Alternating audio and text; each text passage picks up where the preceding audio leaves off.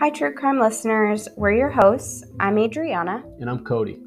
Today we're going to talk about a case that is absolutely mind-boggling. Yeah, this case is nuts. This case took place in Jaffrey, New Hampshire in September of 2020. So this is still a very recent case. A man from New Hampshire, Armando Barron, kidnapped and shot his wife's lover, Jonathan Amerault, and then he forced his wife, Brittany Barron, to behead her deceased lover. This is Wicked Killings.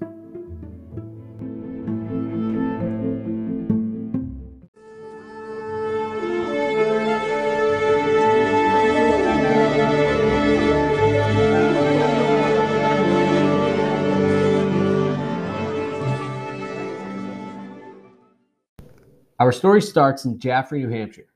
Now, I don't know if you know anything about this small town, but I knew very little about it before researching it.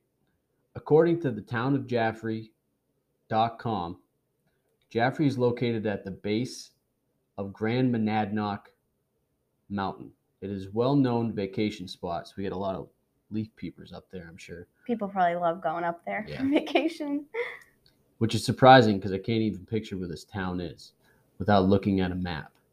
After I looked at a map, I could figure out where it was because I used to go hunting in Gilmington with my dad when I was a kid. You obviously had to use maps when you were hunting to figure out where to go. And we didn't have the handheld GPSs back in those days.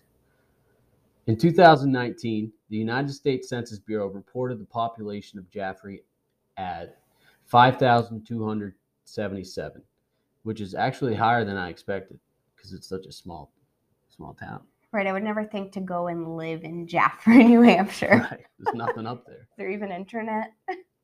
Many of us who listen to true crime stories know that just because a town or city is small doesn't mean that the crime doesn't happen.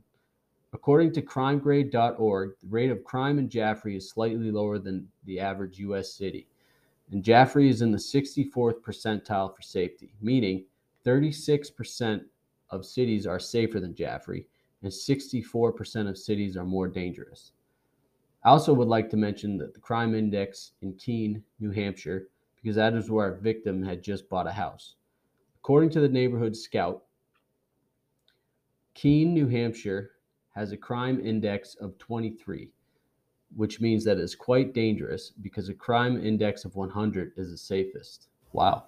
I know, that's pretty high. That's crazy. I think back on our first podcast episode where that crazy, brutal case, the crime index in Springfield, Mass. is 10. Yeah, and that's not very much of a difference. I know, it's really not at all. It's crazy to think about that when you see the numbers. Right, and the population density is way different too. There's way more people in the town we looked at last time. Yeah, in Springfield. Keene is actually ranked one of the most dangerous places to live in New Hampshire. Okay, so now that you have an idea of what this town is like, let's get into the details of this story. Okay, so I don't even really know where to begin with this story because there are so many layers and all of them are just utterly horrifying. Yeah, no shit. Seriously. So let's start from the very beginning. So our victim was Jonathan Amerault, who was reported missing by his mother to the Keene State Police, according to the New Hampshire State Police Detective Matthew Anderson's affidavit. He was reported missing on September 21st of 2020 when he didn't show up to his job at Teleflex Medical in Jaffrey. His friends and family also reported to the local police that they hadn't heard from him since Saturday, September 19th. Jonathan began working at Teleflex Medical as a manufacturing engineer after he graduated from the Rochester Institute of Technology, also known as RIT in Rochester, New York. So he had a really good education and was off to a good start in his life. He really was. And that school is amazing. One of my siblings, they actually attended that college many years ago. Yeah, you said that. Yeah, that campus, everything about that school is absolutely beautiful. And he actually, Jonathan Amerault, he was accepted for a really awesome scholarship that actually let him go there and be really successful. Wow. And from what I could find, he was incredibly smart, and he actually graduated cum laude in 2018 with a degree in biomedical engineering. It's impressive. Yeah, takes a really smart person to major in biomedical engineering. Yeah. I don't even really know what that entails. So I actually looked up his social media accounts, and some people that both of us actually know follow him on Instagram. Unless we have mutual friends. Mutual friends, I yeah. believe it, but we're semi close to the area. Right. And I think because a lot of us come from really small towns, it's like the small amount of people you meet you want to connect with. Yeah. And based off of his Instagram posts, he was an avid hiker, and he often documented his hiking experiences by posting the most beautiful pictures for all of his followers to see, Yeah. which is actually pretty cool to Up in the see. White Mountains, probably in New Hampshire. Oh, yeah. He always looks so happy too. Like you just knew that he was hiking because he loved it, not because he was being a poser or something. Mm-hmm. So he was even an advocate for the Black Lives Matter movement, which I was pretty shocked to see that. You don't see a lot of people, not from this area, that post about a lot of things like that, like political things on their Yeah. Facebook or Instagram. And he was actually extremely involved in each of the communities that he's lived in, to include Keene. And a lot of people in his life reported that he just really loved serving and giving back to the people he lived around. So he's a real stand-up citizen, real good guy. He really was. Type of guy you would want to be your friend. Yeah, Sounds like. definitely. Um, I found out that Jonathan and Brittany Barron actually met while working at Teleflex Medical together. And based off of Brittany's LinkedIn profile account, she was working as a machine operator at Teleflex Medical since September of 2014. So she had been there for a while, and he had been there for at least 2 years if he graduated in 2018. Yeah, at least 2 years. Right. And according to our research, it was no secret at Brittany and Jonathan's workplace that the two were having some sort of an affair, even though Brittany was married to someone else. Mm-hmm. And that someone else was Armando. Fucking Armando. Although people were gossiping about the affair at Brittany's work, Brittany's husband, Armando, had no idea what was going on at the time, completely oblivious. I mean, who could blame the guy? So after Jonathan was reported missing, police immediately wanted to contact their employer. So they contacted Teleflex Medical, where Brittany and Jonathan were working, and they were told that Jonathan didn't call out of work on Monday. Ooh, no call, no show. Yeah, Doesn't sound like something he would do. exactly. Doesn't seem like something he had ever done based off of what I read. Right. But then police were told that his coworker Brittany was also out on Monday, September 21st. So that's already suspicious. Okay. People are probably starting to think they got a motel room and they were having some fun times by themselves. Right. And little did they know that they were not having a fun time at all. Mm-hmm. So Teleflex medical employees reported to the police that Brittany Barron called to let her employer know that she would not be at work on September 21st. So that's good. At least she called. She called, yeah. But then, oddly enough, she told them that she was most likely going to be quitting her job altogether. What does that even mean? Either you're quitting or you're not. It's not really you're thinking about it. You Yeah. kind You of can't say I'm most likely not coming back. You gotta give them a definitive answer. right. They deserve that. I mean, that's your job. People are relying on you. Otherwise, they might just start asking questions as to why you're saying you might not come back. Exactly. And surprisingly, the employees at Teleflex Medical also told the police that they believed Brittany and Jonathan were in a relationship. Oh, so they didn't even know about her husband. So I couldn't really find anything on if they knew she was married. I mean, Doesn't sound like it. Sounds like she was just fooling around with this guy at work and didn't tell nobody that she was married. but I think about a lot of women I know. I don't know a single woman. Well, I've met a few, but most women wear a wedding ring.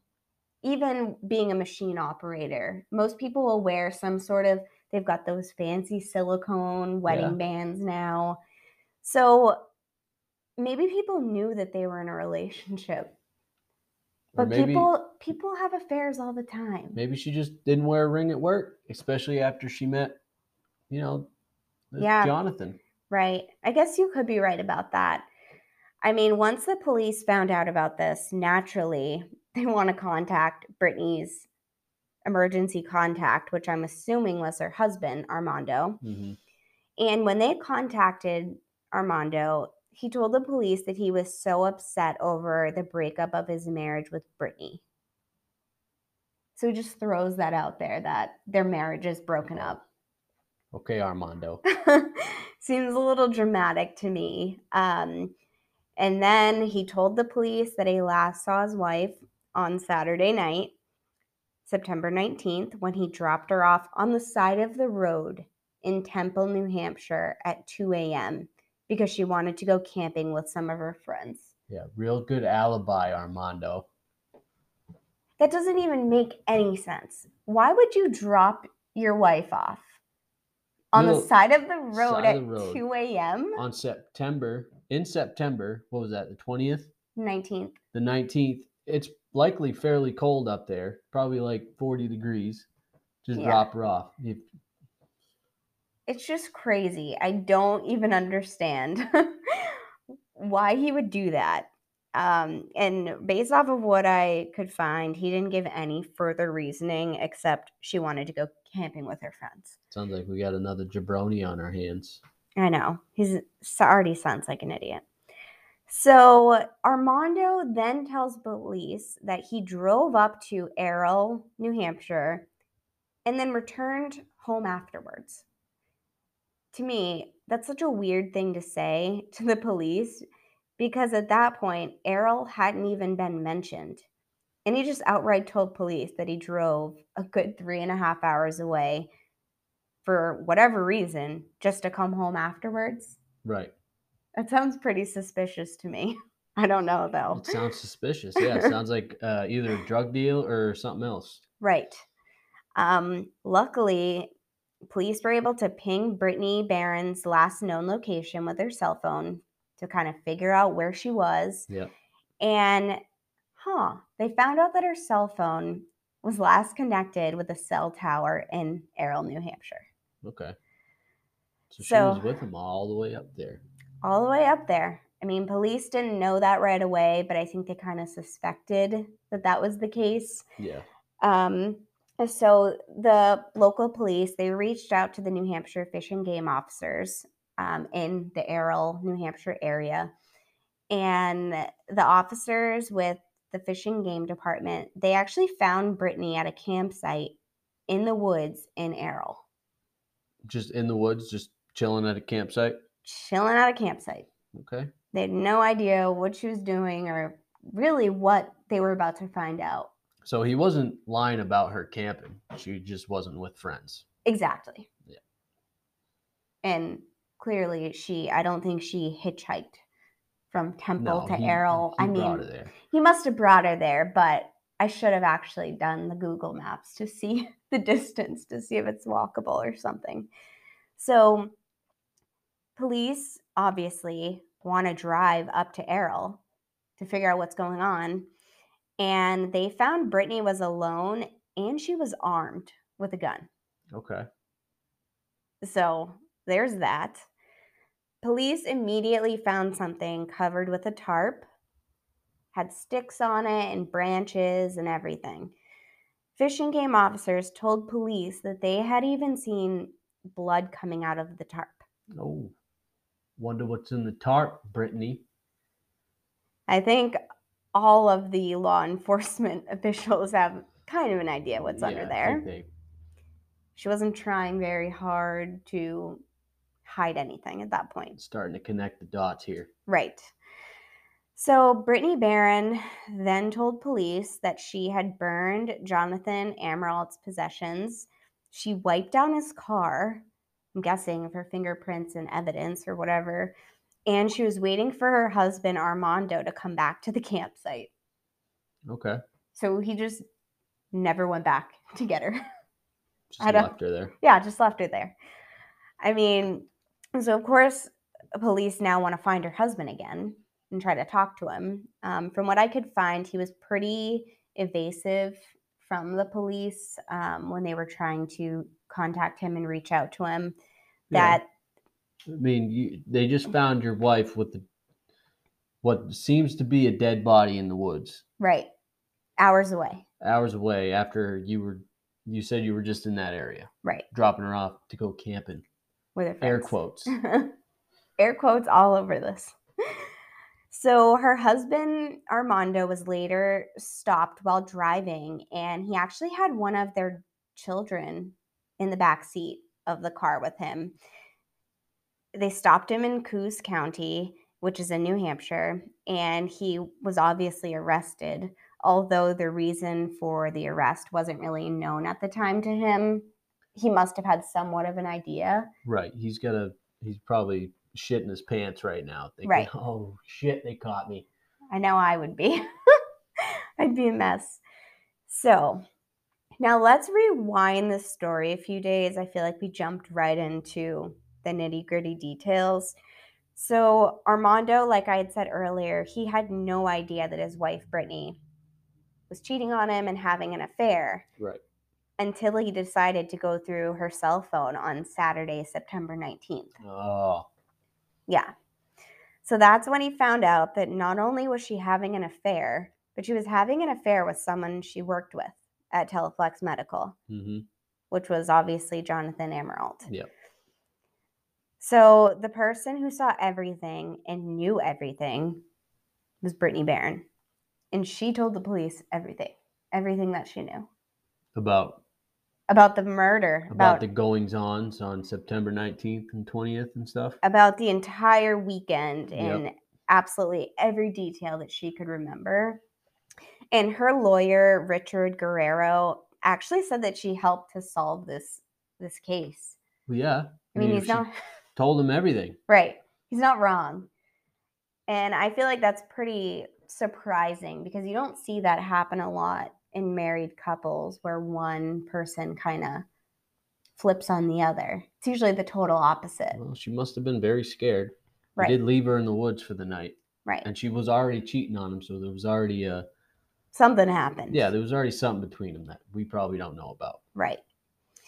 So Brittany Barron, she was questioned by law enforcement. She told the police that her husband Armando Barron came home and he wanted to look through her phone.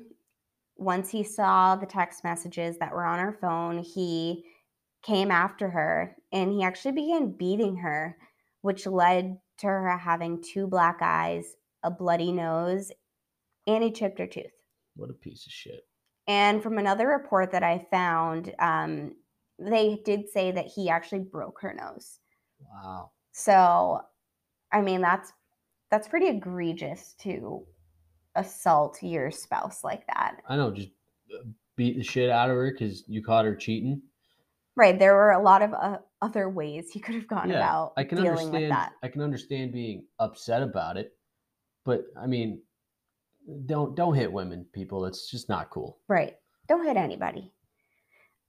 So Armando then proceeded to hold a gun inside of her mouth. He put the barrel of the gun in Brittany's mouth. And then he choked her until she passed out. Holy shit. Yeah, like he knocked her out essentially.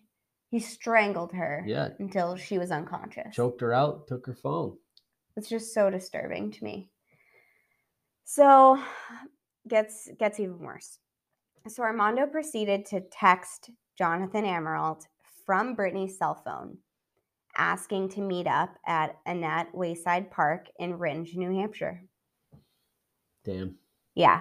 So he was pretending to be Brittany to lure this poor guy into a bad situation. And Jonathan had no idea what was coming. No, he don't know. He's like, oh, cool. Yeah, let's meet up. Have a little stroll in the park at night.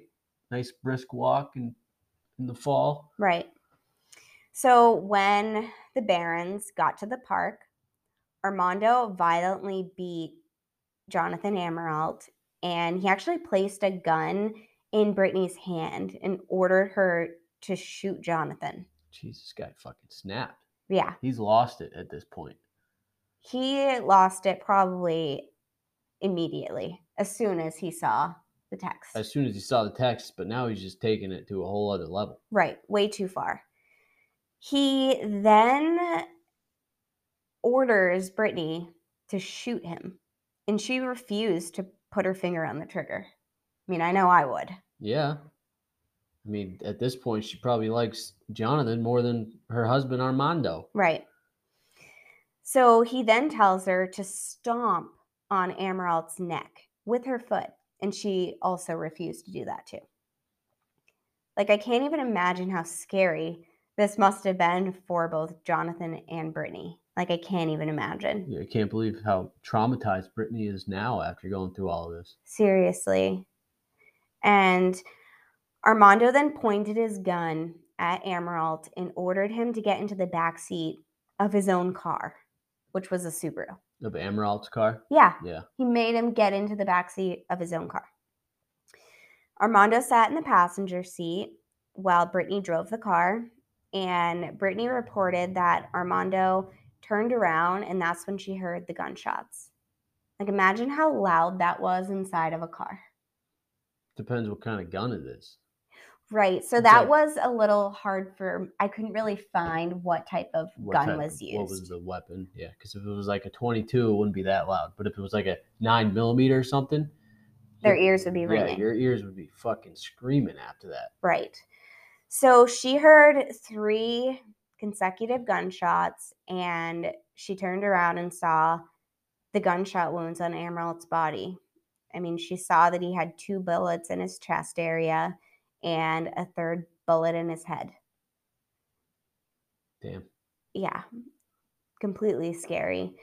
Armando then instructed Brittany to drive back to their house in Jaffrey to pack up for a camping trip. This is when he's trying to get his alibi. Yeah, he's trying to get everything straight, get his ducks in a row, and make sure that people don't find out. After the fact, after he fucking shoots him and reality's starting to set back in, he's like, oh, fuck, I just fucked up. I'm a fucking dipshit. Right. Fucking crazy bastard. And what I want to know is, so the Barons, they have 3 children. Like, where are their kids that night? Probably Did you find a babysitter just so you could commit this murder? Probably one of their parents' house. I mean, that's so disturbing to me. Yeah. Like, who does that? Like, oh, go to Grandma and Grandpa's maybe, or whoever they sent their kids to. Go to Meme and Pepe's for the night. I gotta go fucking tell your mom to try to kill this guy. Mommy and Daddy have plans tonight. You can't come. We're going camping. Right. So after the 2 go back to their house in Jaffrey, they packed up some of their things, and Brittany then drove Amerault's car more than 200 miles away to Errol with Jonathan Amerault's lifeless body in the back seat, and Armando followed her in his own Jeep. Jesus Christ. He made her drive John's car. Yeah. And he drove his own car. What a piece of shit. I know. Can't even fucking. This guy's a coward. Such a horrible husband. I mean, Another fucking class act we got here. Seriously. So the Barons made a campsite once they got to Errol, and this is when Armando forced Brittany to saw off Jonathan Amerault's head. That's fucking brutal. It's disgusting. It literally makes me sick to my stomach thinking about what happened. Why? What's the point? I don't know. What kind of point is he trying to make? That he can make her do whatever he wants her to do, I guess. I don't know. Regain some control he lost because she was cheating on him. Right. So, I mean, believe it or not, Brittany did it this time. I mean, of course she did. She must have been terrified of him. He had a gun to her head, obviously, probably. Right. I mean, that wasn't reported in anything that I saw, whether he had a real gun or a figurative gun up to her head. I don't know. He probably had a gun to her head. Right. He probably did. Like, cut his head off or else you're going to be laying there with him. Right. Because at that point, he had just killed somebody. She saw it firsthand, so she's fucking freaking out. Like in his mind, At this what's point, another she's going to person? do whatever he tells her Right. to do, you know? Yeah, and like she did tell the police that she did it because she was scared of Armando, Yeah. naturally. And I would have been scared too. I would have done whatever it took to get out of such a bad situation. So, I mean, after she saws off Jonathan Amerault's head, she then proceeds to wrap his decapitated head in a tarp, and she buried it near the campsite by a brook. Okay. Yeah. Buried it by a brook. Yep. So the two of them, Armando and Brittany, they also covered Amerault's Subaru with a tarp. And this was after she wiped it clean Right. from evidence. Armando then asked Brittany to wrap up Jonathan's body in a tarp. And on Sunday, September 20th, they left the campsite in Amerault, once again with Amerault's body, no head, and drove to Atkinson and Gilmanton Academy Purchase. I don't exactly know where that is, but I know it's in that surrounding area. They then turned onto a road called Abbott Brook Road, which is a logging road. So that leads into the woods. I mean, you said you used to go camping in that area, so. Yeah, you know what? That could be the same road that I used to drive down to go camping on. To go hunting on. That's horrifying. It could have been because it was an old logging road we used to drive down. I guess we'd have to maybe look more into that. Ask your I'd dad or something. I'd have to look at a map. Seriously. Because Abbott Brook Road does sound familiar. But anyways. So the two of them were actually seen by hunters on Sunday night. Okay, yeah. And based off of what I tried to find, there wasn't really any information on if the hunters were questioned about exactly what they saw. I mean, they must have mentioned it to somebody if multiple articles mention that they were witnessed by hunters. Well, I mean, if you're a hunter, you're out in the woods and you see a couple of people out in the woods while it's hunting season and they're not wearing any camo or orange or anything, it's a little suspicious.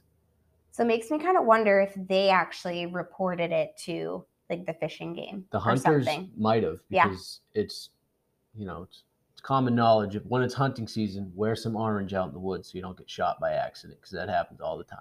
Right. A lot more than you'd like it to. Seriously. So, as you all know, any trial in the United States takes such a long time to come to a close. Especially now. It happened right in 2020, right in the thick of COVID. Right. And I mean, this case is absolutely no exception. Like you said, during COVID, everything was just pushed back for a long time. And the trial of Armando hasn't even happened as of today. He's still waiting. Still waiting. And officials actually believe that his trial could be pushed well into 2022. Jeez. Yeah. So I actually think I read May of 2022. That's crazy. Yeah. So that's like 6 months away. Yeah. Just like the last guy. Just like the last time. Just like our last case we talked about. He's still waiting on trial too. And that was in 2018. Yeah. So, I mean, they say 2022 for Armando, but we all know that that could be pushed way out. Probably not. So at this time, Armando has been charged with capital murder in connection with the murder of Jonathan Amerault, and he's also facing a domestic violence charge for assaulting his wife, Brittany. Yep. I mean, he beat her up really badly when he found out. Right. So capital murder, for those of you who don't know, it's when you abduct somebody, you kidnap somebody, and you kill them at the same time. So you're getting charged for two things at once, which is capital murder. That's interesting. I did not know that. Mm-hmm. And I'm an avid true crime listener. I just read it somewhere the other day. I was like, oh, I didn't know that. Interesting. It's interesting. Yeah. So his wife, Brittany Barron, she actually agreed to plead guilty to 2 charges of falsifying evidence and trying to dispose of a corpse. Okay. So for those of you who don't know, pleading guilty to this charge will significantly reduce other charges that she may face later on in the months to come. And in the end, this will result in a shorter prison sentence for her altogether. So sometimes when the police say if you cooperate, it won't be as bad for you. Sometimes they're telling you the truth. They're not always lying to They're not you. always just saying that so you cooperate with them so they can go home and eat some donuts. Right. So, according to the union leader in New Hampshire, a single charge of falsifying evidence carries a minimum sentence of 3 years and 6 months, which is 3 years and so 3.5 years. I don't know why they said 3 years and 6 months, which is actually more than I expected because this charge by itself, without knowing all of the details, seems really vague to me. Like falsifying evidence, that could be anything. Yeah. I mean, falsifying evidence is pretty bad because then that could, in turn, if it's a specific case, Right. somebody who's innocent could be charged, and the guy or girl who actually did it could be out free, fucking walking around, Right. I guess that's true. I didn't really look at it like that. getting a fucking Big Mac, killing some more people. You know. I know, the world is just so disturbing. So by Brittany agreeing to this plea deal, 2 years of this sentence would actually be suspended, and the 1 year that she has already served would count towards the total sentence that she's given. So Okay.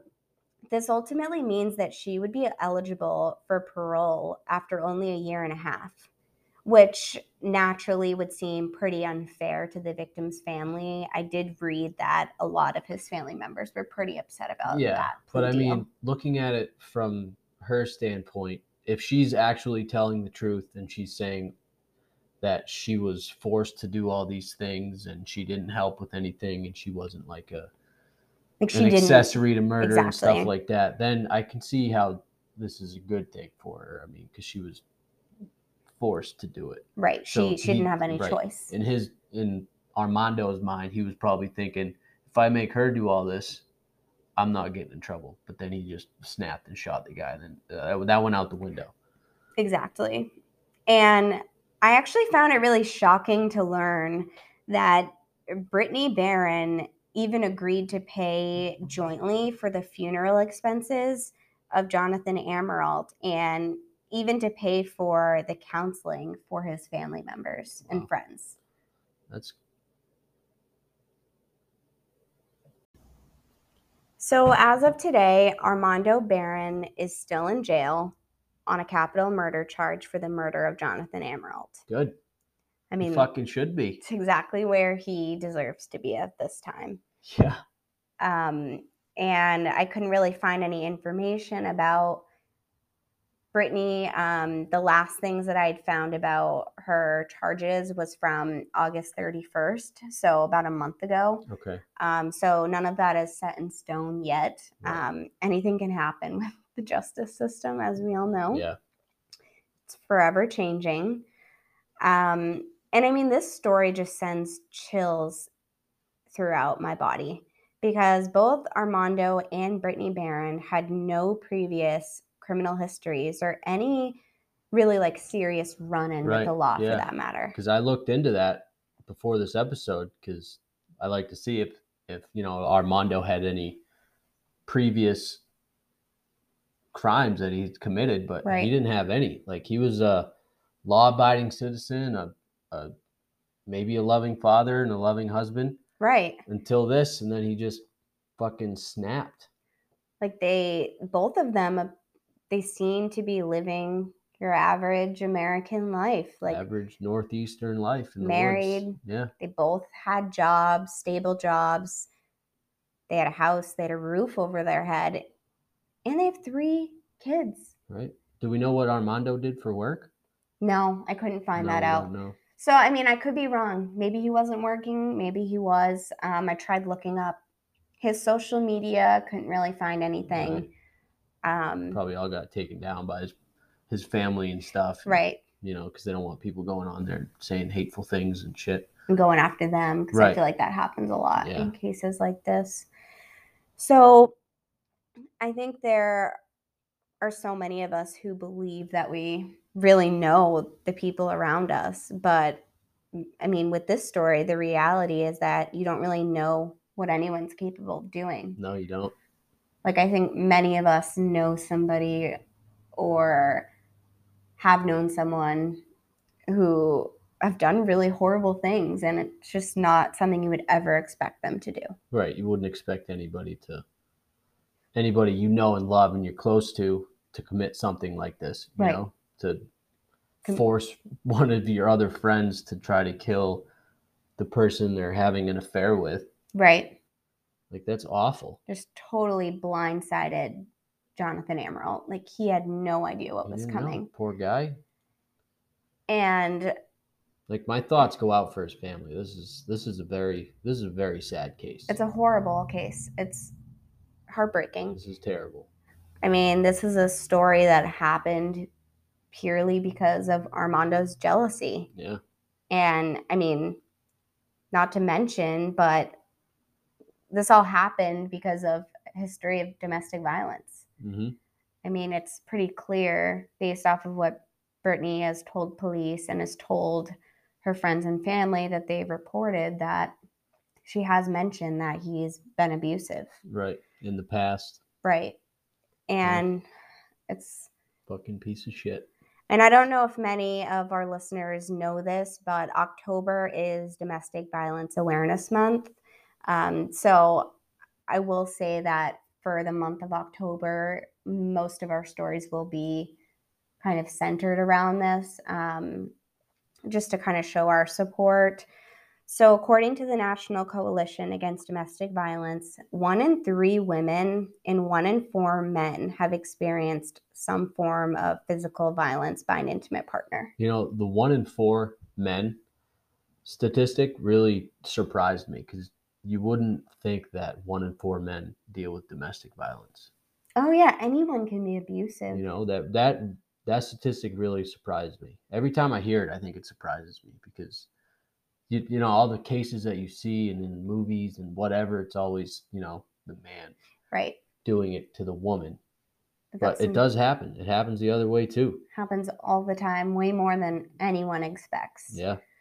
And I mean, even a form of domestic violence could be like slapping someone across the face and things like that. Right. Or like other... It doesn't have to be broken bones and shit like that. It's not always that severe, but... Exactly. And intimate violence actually accounts for 15% of all violent crimes. I find that statistic to be absolutely insane and way higher than I had ever expected it to be. Yeah. And in fact, 34.7% of New Hampshire women and 35.4% of New Hampshire men experience intimate partner physical violence, intimate partner sexual violence, and or intimate partner stalking in their lifetimes. Wow. Yeah. It's a pretty high number. A very high number for what I would consider to be the middle of nowhere. Right. I mean, it's not as heavily populated as some of the other states. Right. Like, I do think statistics in other states would be much higher. Right. But I think some people out in the West Coast don't even know where New Hampshire is. Exactly. That's a very good point to make. And these statistics are just horrible. And it's all of our duties to advocate against domestic violence at all times. And I just want to say, if you or someone that you know is experiencing domestic violence, just please urge you to reach out to the domestic violence hotline at 1-800-799-7233 or your local hotline in your state. I know a lot of different states have their own they have their own specific number hotlines. People to help. Yeah. And I just wanted to stress that to all of our listeners. And both Cody and I, we want all of our listeners to know that we hear you, we believe you, and we stand with you no matter what. Yep. So we just want to thank each and every one of you for taking the time to listen to our podcast tonight. Yeah, thanks. There might be a little click-clacks in there because our dogs are walking around the house and we don't have a studio. Not yet. And these mics catch a lot of stuff. But other than that, hopefully it was a good podcast. Hopefully you guys enjoyed it. I hope so. Until next time, And once again, this is Wicked Killings. Stay wicked.